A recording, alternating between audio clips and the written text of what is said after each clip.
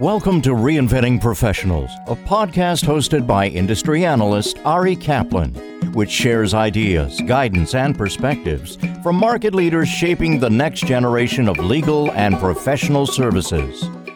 This is Ari Kaplan, and I'm speaking today with Sean Graney, the General Counsel of Hyperdraft, a legal document automation platform. Hi, Sean. How are you? Hey, Ari. Good to be here. How are you? I'm well, and I'm looking forward to this conversation. So tell us about your background and your role at Hyperdraft. I have been practicing law. You become an old man overnight. You practice law, the next thing you know, you make like a cultural reference and nobody knows who the A team is or things like that. So I've been doing this for 15 plus years now. I had pretty much the traditional career path, started at a big law firm, got beat up at the sweatshop, went to a corporate boutique where I hid off and on for a decade, did a quick stint at Beats by Dr. Dre right before they got bought by Apple. No desire to move up to Cupertino. I'm a Southern California kid through and through. Went back to the boutique, went over to Goodwin Procter, and that's where I met the founder of Hyperdraft. We became friends. He wowed me with the product. And at some point, it just made sense for me to come over and be the general counsel of Hyperdraft. And we're a team pretty much full of lawyers, but I guess I'm the only technical, official lawyer who's still doing lawyering in his lawyering capacity. What problem is Hyperdraft designed to solve? Lawyers were usually, even though we deal with a lot of, especially I was in the venture tech practice, was my big startup. So, work with a lot of Silicon Valleys, you're doing a lot of venture financings and all these companies on the forefront of technology. But lawyers, when I left Goodwin, there was still a partner or two who would speak into a dictaphone and have their assistant transcribe it. So we're just inherently bad at adopting technology. And there's a lot of cool tech out there that can be applied into the practice of law. And one of them is the document automation. Here's the typical way you do a deal. You get a term sheet, you look at the term sheet, and you go, hey, that kind of reminds me of this deal I did 3 months ago. You pull up those documents and you go line by line. You change names, dates, numbers, business terms. And so what ends up happening is you're a lawyer, but you spend a lot of your day, especially on the corporate side, doing word processing. And this solves for all of that, just automates it. So instead of taking 5 documents, it takes you 15 hours to produce a set of documents. You answer a couple of questions, and then the software automatically automates the docs, generates the docs, and you got all that time to either work on other matters, do more biz dev, or God forbid, go home and spend time with the fam. How are legal professionals using Hyperdraft? When I joined, like most legal tech companies, my idea was we're going to go hit up the big law firms, right? That's what everybody wants. Those gigantic, we're going big game hunting in essence. But when you get into there, and you find that there's a million different ways to sell legal tech, and each niche and each part of the legal tech community, from solo practitioners to small business law firms to in-house legal departments, you find that everybody needs it. Because at the end of the day, no matter how you're practicing law or what firm you're at or what setting you're in, you're dealing with documents. And most of the time, those documents are form or template based. The documents the software is agnostic when it comes to the type of documents. So we can do litigation, corporate, big law, small law, in-house. What we find is that it runs the whole gamut of the legal industry, and professionals use it just to take that word processing and automate that piece of the day so that they don't, again, have to pull up that form, change each names by dates, or some companies, they even have really good forms, but you got to go and Control F to find all the open brackets and fill in all the data fields. We just do all that for them. They can just, with a couple of clicks of the button, generate and good to go. How does Hyperdraft distinguish its approach to document automation? It starts with our founder, Tony Tai, who is our chief engineer and also the lawyer. And for me, that was the most important piece, because I've been in a lot of law firms and I've used a lot of these softwares. And what they do is they get in there and they try and develop it, and they realize it's either too hard or too expensive to have the software basically think like a lawyer and do everything a lawyer would, because you have a lawyer telling an engineer, this is what we want. And how we practice law, some of this big picture, and you can understand it, but sometimes it's, if you have the name of a company, ABC Corporation, a Delaware corporation, If you give it to an engineer, they would say, well, why do you need to have that? Can't we just put the name of the company? But a lawyer goes like, no, I need that to differentiate in case there's multiple companies. So having a lawyer explain that to an engineer and have an engineer actually understand the pain point that we're trying to solve, you lose lost in translation. Or if you wanted to pay an engineering team to implement every single change, it's expensive.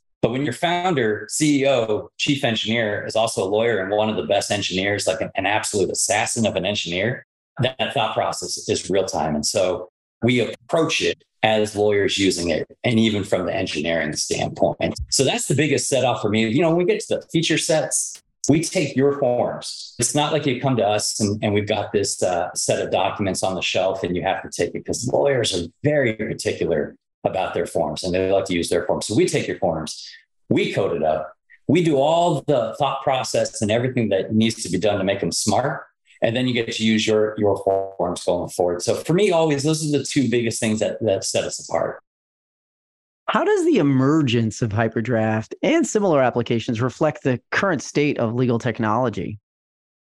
I love it. Like if you would have tried to come at me maybe 5, 6, definitely pre-pandemic, I don't think legal tech gets adopted as much. So I think there's a couple things popping off here that really is kind of the genesis of legal tech and Hyperdraft. And first, what helped is the pandemic itself. So I was at a big law firm.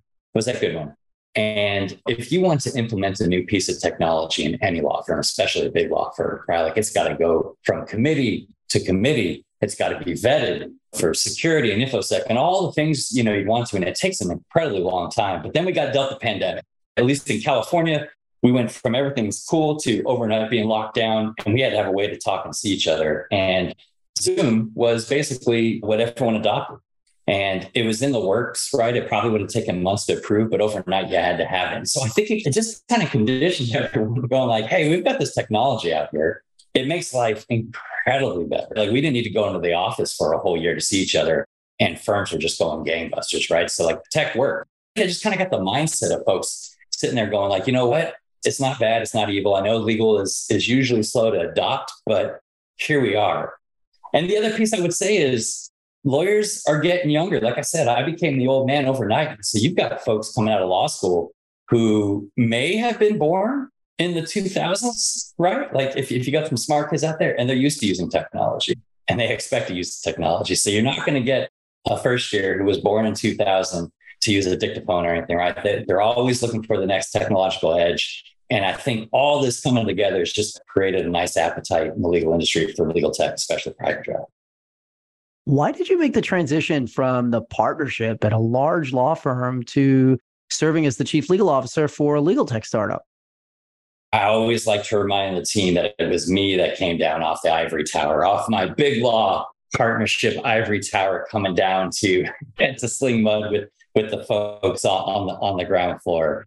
My origin story, I probably knew pretty much early on in the first couple months of practicing law at a big law firm that this thing might not be, at least the law firm might not be the long-term play for me.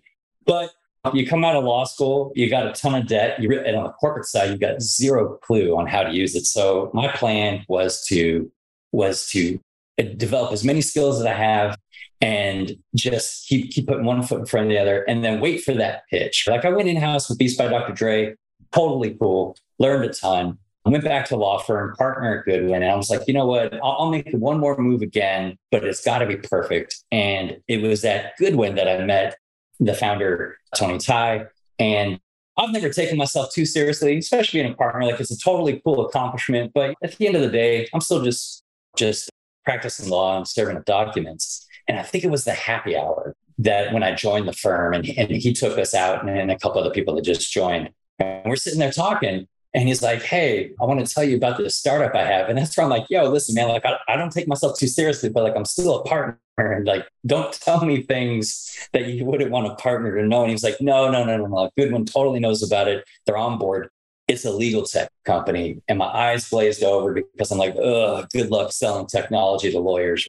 And so he talked about it and that was it. And then I think it might have been like a week later, he got me like a very, very early beta version of it. And I used it. And it was most of the software out there, the best you can get is they'll take you like 70%, 75% of the way there. Then you got to go back into the document and finish it up, which to me is an absolute fail. If I have to open up the document, I might as well just do it the way I always did it. But I used it and it got me 100% of the way there. And not only that, like I was able to come up saying, hey man, I like this dude, but can we change the font? Do I have the ability to use like bold defined terms? And he'd make the change like in 10 minutes. And so I was like, ooh, we got something cooking here. And so we were talking for like 6 months. And then at some point we agreed just to make it happen. But what dragged me out was I was just so impressed with the product, so impressed with the team that it was just that pitch. I was sitting on a 3-0 count, got the green light, fastball straight down the middle. And it's just been a home run ever since. Can you share some advice for others who may be interested in making a similar career move or shifting careers in general in this climate? Absolutely. I'm always here for my 2 cents, love it or hate it, agree with it, disagree with it. In this climate, right, my advice would probably be in this day and age is stay put, at least for the, maybe to the end of the year, right? Just because in climates like this, time to hunker down, maybe a port in the storm. But generally, if you're looking to make a shift from a law firm to in-house, my advice is always the same, is acquire the skills at the law firm that would make you marketable in-house. Talk to in-house counsel, figure out how they think, because they think differently. When you're in a law firm, sometimes you can be reduced to just giving a book report of liabilities. That's it. You take an agreement, you summarize it. Here's what it says, here's what it doesn't say, and you kick it over to the business people and say, hey, make a business decision. And that's not how in-house counsel think. They have to make the decision. So talk to them, learn how they practice law, and start acquiring those skills, whether it's working on commercial contracts, which in-house they deal with on a day-to-day basis. They're not always just doing M&A and things like that. And so you just put yourself, you get as many of those skills and you just wait. And you work at a law firm that you think would open up doors for you. And so all you can do is, because you just never know how an in-house works, especially making the jump from outside to in-house, it's a club. And they want to hire other in-house counsel for that kind of thinking, that they don't want to train you to think like an in-house attorney versus outside counsel. And so biggest thing for me is always just acquire those skills. Once you acquire those skills, an opportunity will pop up, whether it's a client at your current firm, and keep an eye out for that. Probably one of those growing startups that's starting to hit that high growth mode and they don't have an in-house team. You get on that client. You start servicing all of their commercial contracts. You do all their org charts, right? So where you know the client inside and out. And when they finally raise enough money or they start generating enough money to build an in-house team, you're top of mind. And that happens all the time, especially at the big law firm, the venture tech firms. You all know that when that senior associate is sitting on a client and they've been working with them for 3 to 4 years, it's just a matter of time. But acquire the skills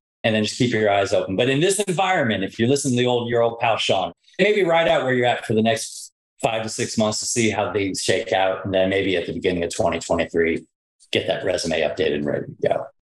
This is Ari Kaplan speaking with Sean Graney, the General Counsel of Hyperdraft, a legal document automation platform. Sean, this has been a lot of fun and a privilege. Thank you so much. Absolutely, Ari. Thanks for having me on. Thank you for listening to the Reinventing Professionals podcast.